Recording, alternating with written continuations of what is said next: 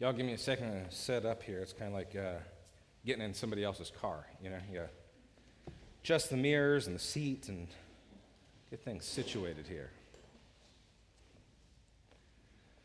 All right. Well, we will be in Mark chapter 5 this morning. We're continuing in this series in Mark, and we've talked already about how Jesus has brought the kingdom of God. He's performing miracles just like the expected Messiah was prophesied in the Old Testament that he would. Jesus is delivering on these Old Testament promises. He's healing the sick, he's casting out demons, he's even forgiving sins, and the word's getting out. The Redeemer has come. We talked early on in the series about how the gospel marks kind of like an action movie version of the Gospels, right? Matthew's gospel is kind of like the History Channel. Luke's is more of a drama. And Mark's is like this action-packed, snapshot, fast-paced highlight reel version of Jesus' life and ministry. And so now the tension's rising. People have taken notice of Jesus. The word's out.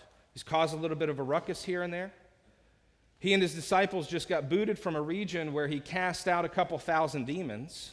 We just looked at that last week. Naked guy with supernatural strengths running around freaking everybody out. A bunch of pigs drown. Okay? That's why you need to come to church. You miss stuff like this. This morning, we pick up where we left off. They left that region because Jesus was asked by the people there, please go. And now he comes back and he gets asked, please come. Let's read together Mark chapter 5. We'll be looking at verses 21 through 43. Now hear the word of the one true and living God. And when Jesus had crossed again in the boat to the other side, a great crowd gathered about him, and he was beside the sea. Then came one of the rulers of the synagogue, Jairus by name, and seeing him, he fell at his feet and implored him earnestly, saying, my little daughter is at the point of death. Come and lay your hands on her so that she may be made well and live. And he went with him. And a great crowd followed him and was thronged about him. And there was a woman who had had a discharge of blood for 12 years, and who had suffered much under many physicians, and had spent all that she had, and was no better, but rather grew worse. She had heard the reports about Jesus, and came up behind him in the crowd and touched his garment. For she said, if I touch even his garments, I will be made well. And immediately the flow of blood dried up. And she felt in her body that she was healed of her disease. And Jesus, perceiving in himself that power had gone out from him, immediately turned about in the crowd and said, who touched my garments? And his disciples said to him, you see the crowd pressing around you, and yet you say, who touched me? And he looked around to see who had done it. But the woman, knowing what had happened to her, came in fear and trembling and fell down before him and told him the whole truth. And he said to her, daughter, your faith has made you well. Go in peace and be healed of your disease. While he was still speaking, there came from the ruler's house some who said, your daughter is dead. Why trouble the teacher any further? But overhearing what they said, Jesus said to the ruler of the synagogue, do not fear, only believe. And he allowed no one to follow him except Peter and James and John, the brother of James. They came to the house of the ruler of the synagogue, and Jesus saw a commotion, people weeping and wailing loudly. And when he had entered, he said to them, why are you making a commotion and weeping? The child is not dead, but sleeping. And they laughed at him. But he put them all outside and took the child's father and mother and those who were with him and went in where the child was. Taking her by the hand, he said to her, Talitha Kumi, which means, little girl, I say to you, arise. And immediately the girl got up and began walking, for she was 12 years of age, and they immediately were overcome with amazement. And he strictly charged them that no one should know this, and told them to give her something to eat. This is the word of the Lord. If you would, pray with me. Lord God, we thank you for your word. We thank you that it is true. We thank you that it instructs us, that it gives us hope. Lord, I pray that that would be the case now, that your word, not mine, would go out to your people, that it would give hope, that it would find people with various hurts that need healing, that people would find encouragement in your words, Lord. You must increase and I must decrease. So, Lord, I pray that this would be your word and not mine this morning, that your hearers would hear and be changed by the power of your Spirit. And I ask this in Jesus' name. Amen.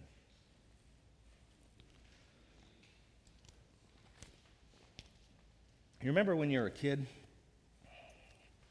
and maybe you misplaced one of your toys, you couldn't find it? So you go to mom or dad and you ask them where it is, right? This happens a lot at our house. Daddy, where's my yellow race car? I'm like, I don't know, buddy. I wasn't playing with it. But, keep looking around. I'm sure it'll pop up somewhere.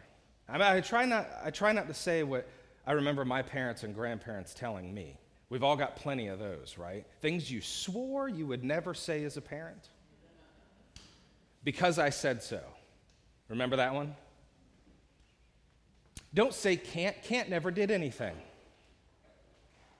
But the one that really, really got to me is, inevitably I would have lost some toy. I would come to my parents and ask if they knew where it was. And they would say, well, it's always the last place you look. I'm like, well, yeah, it's always the last place you look. I mean, I wouldn't keep looking for it, right, once I found it. That's really not very helpful at all. Now, if I had a way to make the last place I'd look the first place I'd look, then we'd really have something, wouldn't we? In this passage, Jesus is the last place Jairus and the bleeding woman look, and the only place they find what they're looking for. They've looked elsewhere. All other powers have failed, and in their hopelessness and in their desperation, when they have no place left to turn, their thought is, but Jesus. And that's been kind of a recurring theme here recently in the past 36 to 48 hours of Jesus' ministry, right? Nobody could calm the storm but Jesus. Nobody could heal the demon-possessed man but Jesus. No one could heal this woman of her bleeding but Jesus. And no one can bring this man's little girl back to life but Jesus. And therein lies our lesson this morning.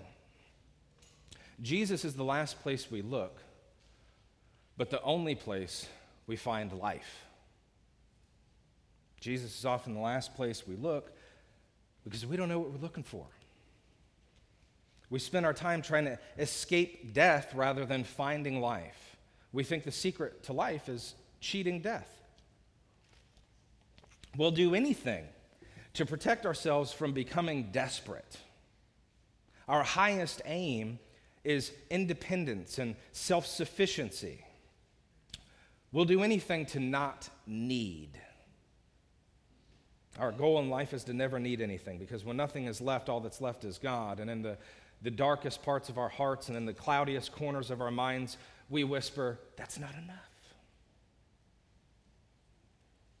We know we shouldn't think that way, but we do. We know God loves and cares for his people, that he keeps his promises. But the lie our first parents heard in Eden rings in our ears. Has God really said?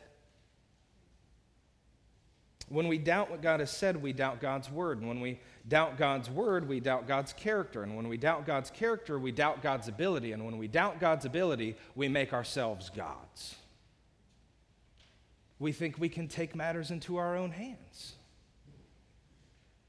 Do you see the foolishness of sin? Do you see how easily your heart can be deceived? Y'all, I have to confess, there have been times in my life when I've viewed God as not much more than like a gap insurance policy, and one I was even reluctant to use.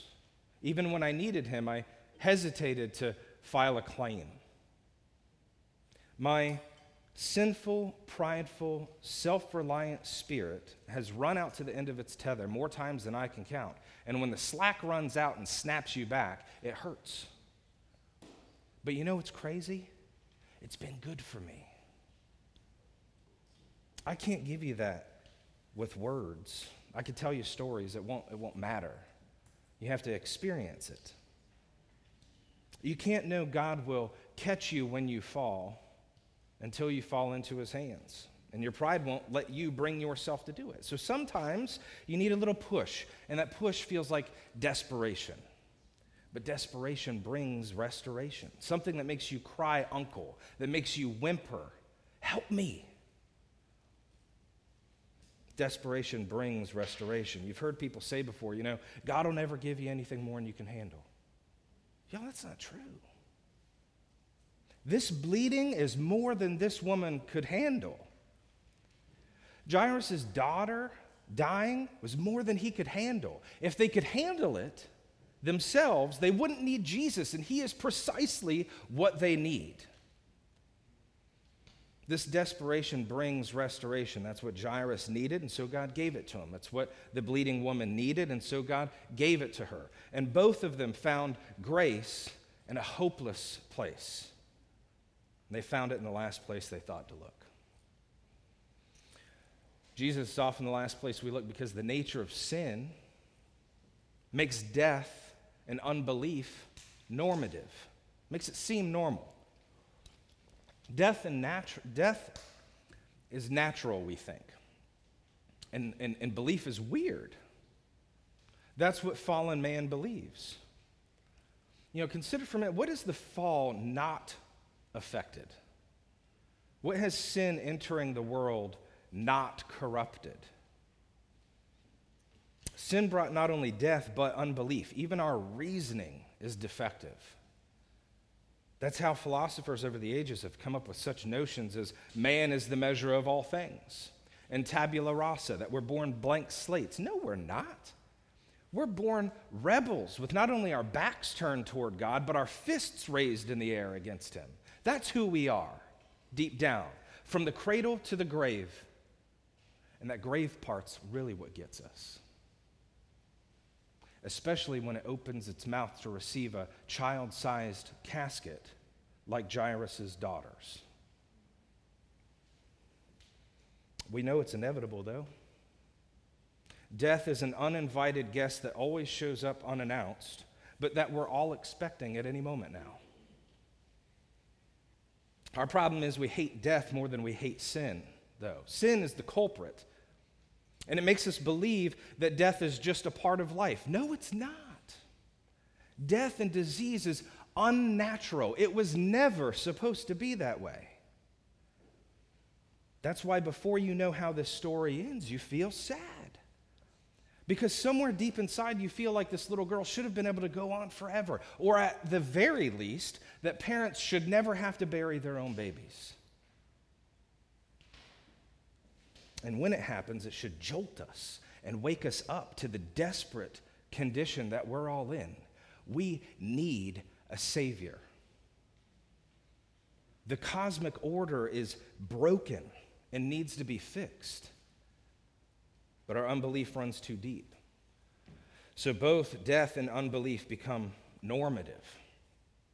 We think this life is all we have, and that kind of hopelessness makes us bestial. It's less than human. We say we're not here for a long time, so we must be here for a good time, right? We say live life to the fullest, meaning get as much as you can in this life while you can, because it's all you've got and you can't take it with you. That's the thinking of today. We're all going to die someday, so we might as enjoy life as long as it lasts. That's the script. But that's not normative. God determines what is normative. He is norma normans non normata. He is himself the norming norm that is not itself normed. And what is normative is that what God builds lasts for all eternity. And that death that you think is a dead end is really just the corner you turn onto the next street. that either leads into a place of eternal suffering where you pray for a death more permanent, or one that leads you home and back to normal, where every day is better than the last. But sin brought suffering and death into the world. Sin is the problem. Death is merely the result. And even that was swallowed up in victory on the cross and rendered impotent when Jesus rose again on the third day. The point I'm trying to make is cheating death is not the goal. Killing sin is. Treating symptoms is not a cure. You can't cure lung cancer with cough syrup. The cancer has to die. And when Christ saves a person, the prognosis is guaranteed. You will have eternal life. But the treatments continue until you get there. And he treats you by the power of his Spirit with the Word, with the sacrament of the Lord's Supper, and through prayer. These are the primary means he uses to make you well. But it's the last place you look. Because we're looking for the wrong thing. We don't know what we're supposed to be looking for because the thing we're supposed to be looking for is the very thing that we're trying to escape, our need for a Savior. We don't like lacking. But that awareness of our lack, that desperation Jairus and this woman both felt, bring complete and satisfying restoration. The bleeding woman in verses 25 through 26 is said to have been bleeding for 12 years and had already spent all she had. She'd been to every doctor, she'd seen every specialist, she'd tried every experimental treatment, and she was worse off. The world had nothing to offer her, and it had taken everything that she had. So she is now both broke and bleeding. Not only was she desperately ill, she was desperately lonely. Now, how do I know that? Where's that in the text? Well, this is a point where I might encourage you and remind you it's very good to read the Bible in context, right? As a whole book. We have to look back at everybody's favorite book, Leviticus, right? Real page turner. To get some context for what's going on here, why I could say that this woman was lonely. Here's the deal, okay? Now, before I describe this, I want to remind you, this is God's law, all right? So don't read this. I'm going to explain it to you. You don't have to turn there. But don't look at this with like a postmodern lens. It's important to recognize this is God's law and what he's always communicating to his people throughout redemptive history. And what we mean when we say that is God's unfolding plan throughout human history to redeem a people to himself, okay? When we look at this sort of timeline and how he's worked, he's communicating to his people, I'm holy and you are not. You can't come up to me. You need a mediator, okay? And that's what they had during this time as a priest who would tell somebody if they were clean or unclean. And so this woman's issue of blood, this period of menstruation, made her unclean. It made her impure. And it was for the period of time that lasts, 7 days, and then she would be pronounced clean by a priest. She would be able to come and worship the Lord again. But during that period of time, anything she touched was unclean. Anyone who touched her was unclean. Now, we could look at Leviticus and find some balance there in chapter 15 of all the other ways people could come unclean. But this is this lady's problem. Now, here's the problem. This is first century Judaism. All right? And we already know the scribes and the Pharisees piled on stuff on top of the law as it stood. And so it made life miserable for this woman. She was deplorable. Okay? She would have been treated almost as if she had leprosy, that she was less than human. That's where we are.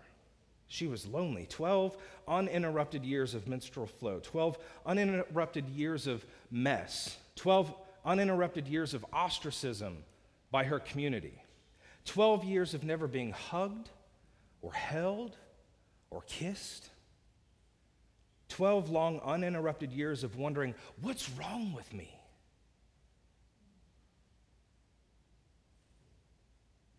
12 years of never being touched and being forbidden to touch anyone else or anything that was anyone else's.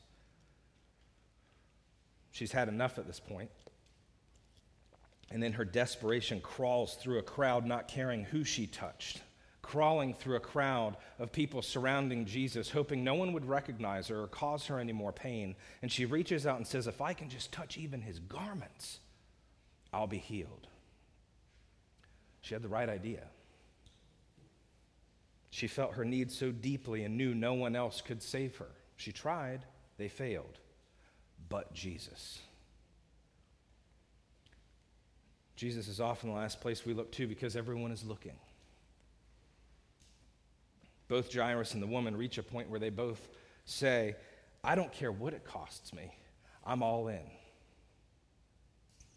The fear of man prevents us from being all in. We want to come quietly and privately. We want to love Jesus and still be loved by the world. Like the mean girls in high school who hung out with you and played with you in the neighborhood, but when we're at school and the popular kids were around, she pretended you didn't exist. Because it was more important to her to impress them than to be associated with you. Jesus is often the last place we look because everyone is looking. Jesus says, though, you will not serve two masters. Having one foot in and one foot out means having both feet in hell. Because these matters of life and death are all or nothing. And this woman was all in. Jairus was all in. Consider what Jairus was giving up by coming to Jesus. Consider who was watching when he came and fell at Jesus' feet, it says there in verse 22. There's a great crowd standing around. This man was a leader in the Jewish synagogue. They don't fall at men's feet. But Jairus did, and he fell at Jesus' feet, whom the leaders of the synagogue strongly opposed. His fraternity of Pharisees saw him bow before this man, Jesus. No, Jairus, get up. You're better than this. Don't let these people see you bowing before this man. But he began to believe and couldn't deny there was something about Jesus. When it's life and death, when things get personal, Jairus believes.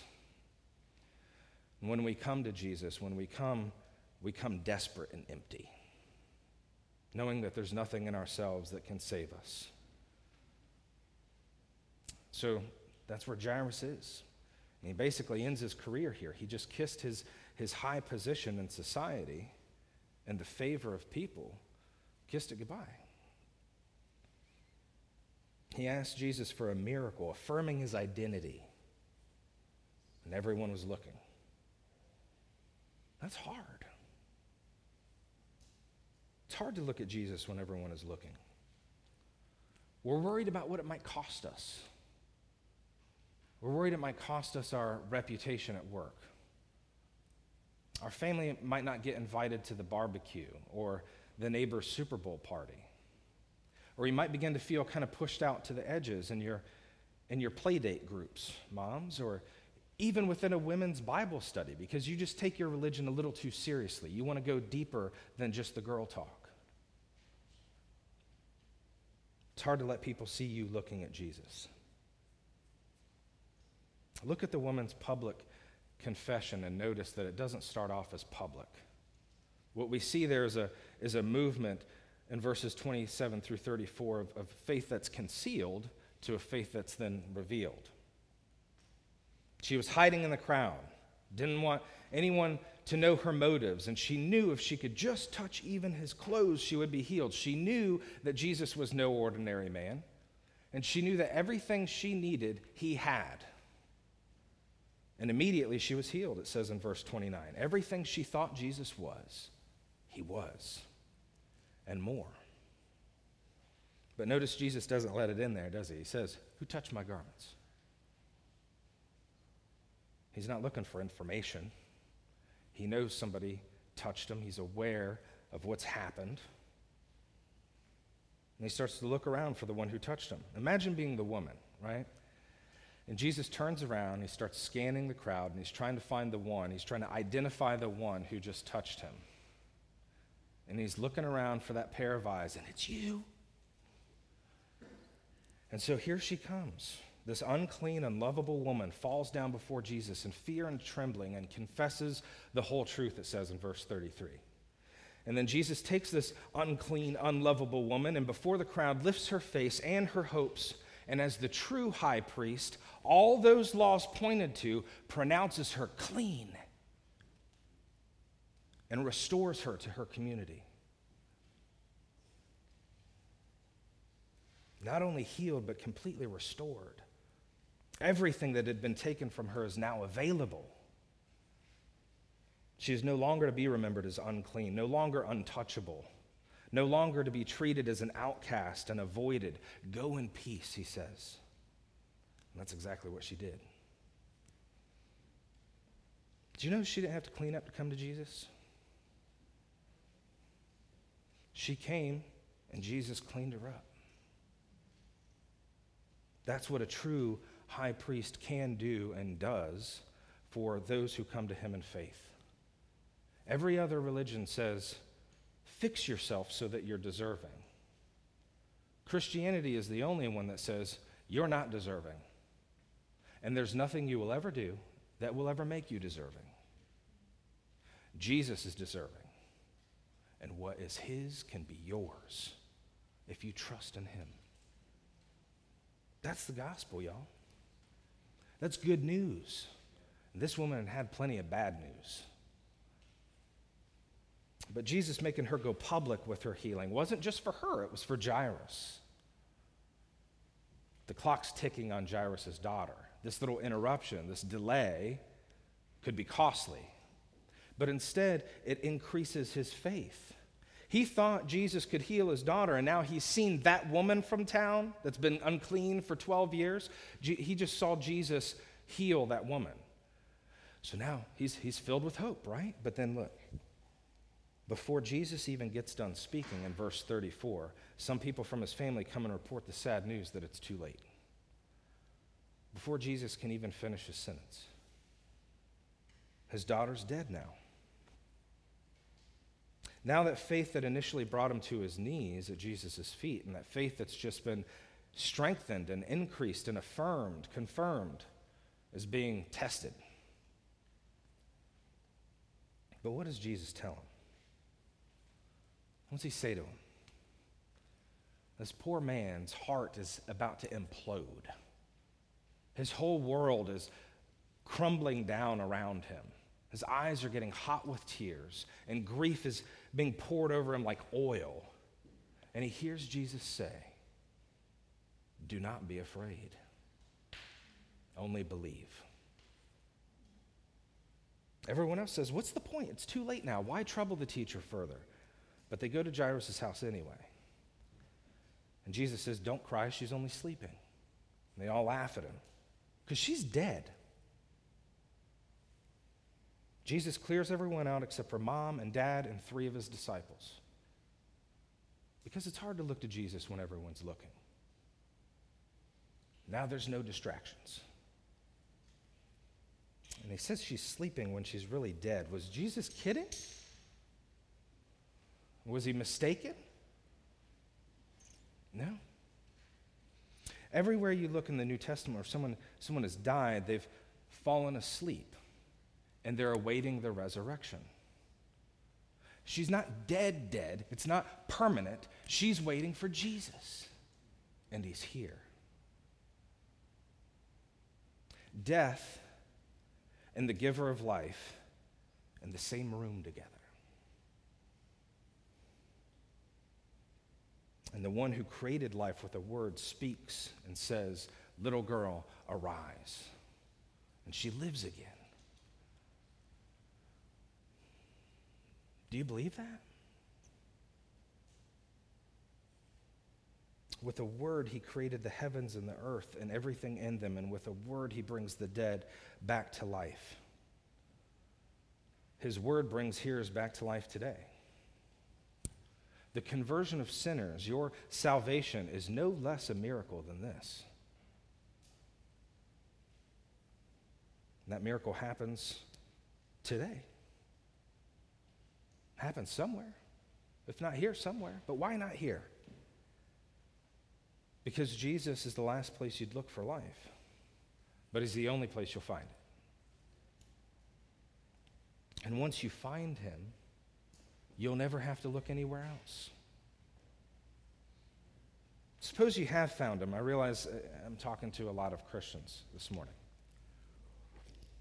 There's application for you here too, obviously. Distractions, societal pressures, trials, temptations, things that keep you from looking to Christ first and going and seeking worldly wisdom until it fails. That's all there.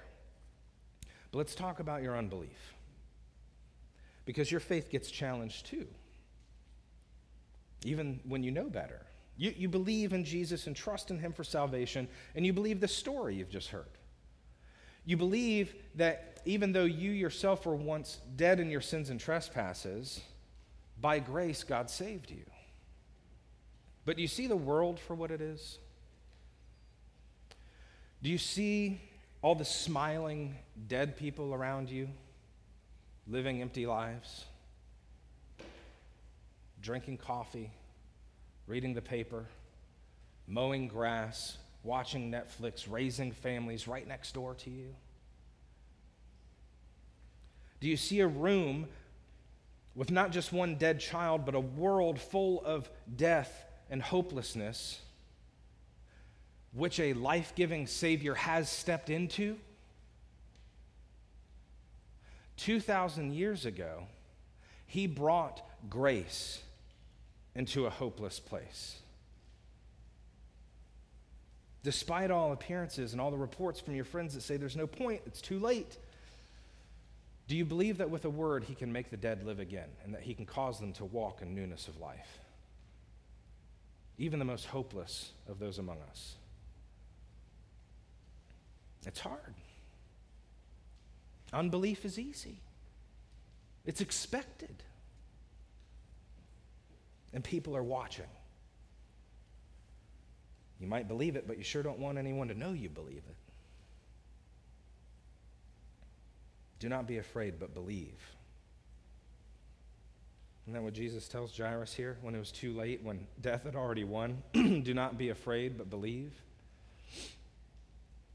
What's impossible with God? What's impossible with God? His words bring its hearers back to life today. You can count on that. Jesus might be the last place you look, but he is the only place where life is found. It's true for you, and it's true for everyone you know. Do you want to help yourself and them? Your last resort should always be your first inclination.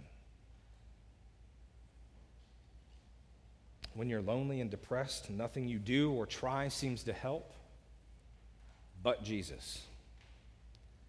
When you can't seem to hang on to all those things that make you feel safe and secure and like things are going to be okay, but Jesus. When you're desperate because the world has failed once again to deliver on yet another promise, but Jesus. What if we could just start there? What if we woke up believing what he's told us, that his mercies are new every morning, that he clothes even the lilies of the field and feeds the sparrows, even though we're much more precious to him than they? That because Jesus came and died in the place of sinners, we are able to walk in newness of life if we believe in him. Start there. Rather than cheating death, look to the source of life and you'll find it. Let's pray. Dear gracious and heavenly Father,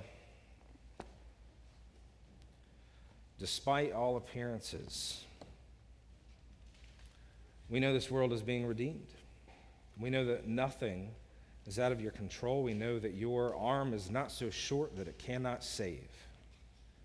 So, Lord, we pray that you would reach in, reach to those around us, embolden us to speak your truth, to share your word, trusting that it is the means by which you call people to yourself, Lord. It's the way any of us have. It's the way that any of us have come to faith. Lord, I do pray for those who are hurting, those who have clouds over them that won't go away, those that have ailments that just are a mystery that can't be cured, or ones that they know they just have to endure. Lord, we pray for healing, but ultimately, Lord, we pray for peace in the midst of all those things, because we do recognize we're living in a fallen world. But Lord, we can't get through it. We can't walk through it without you by our side, holding our hand, walking before us. Lord, I pray that your people would know that comfort, that they would know your presence, that they would always see their need, that they would grow comfortable in their need, that you would be the first place they go, their first source of counsel, their first source of relief. Lord, make it so. In Jesus' name, amen.